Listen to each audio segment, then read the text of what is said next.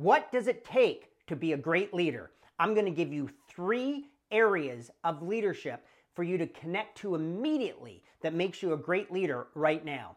Number 1 is vision. Every great leader has a vision, and I don't want to complicate this for you. You don't need a vision like save the entire planet. It's whatever you see right now in this moment of your life that you're committed to, that you see as possible. You know, for many of you, you're leading a small team, or maybe you're leading a big team, or maybe you're leading yourself. But what is your vision? What is it that you're connected to? What difference does your business make? What difference does your service or product make for the marketplace, for real people? How will it improve their lives? And what do you see as possible over the near term and into the future? What would happen if what you see you want to offer actually comes to fruition?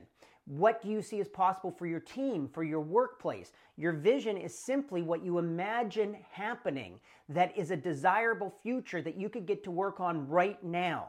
That's a vision as a leader. Number 2 is passion, and your passion comes from your vision. Now, am I going to wake up every day being a passionate leader? No, because some days we'll have the day that we don't feel like it. We don't feel very passionate. But great leaders and high performers call themselves forward.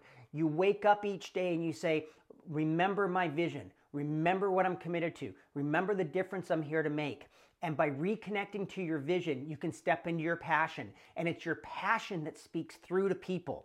It's your passion that reaches through to them, to the heart, and that they want to be a part of this journey with you for the success of that vision. All right, so that's passion. And the last one, number 3, is drive, right? Every great performer has intensity in their drive. So what is drive? Well, it's discipline to accomplish the goals. It's discipline to keep moving forward when things don't seem to be working.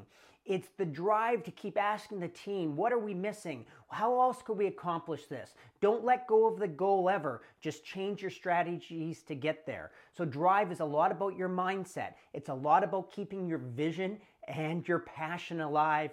And it's a lot about saying to the team, we may fail many times over, but that does not define our success. What defines our success is who we get to be as a team every day and the choices we make in the realization of our goals.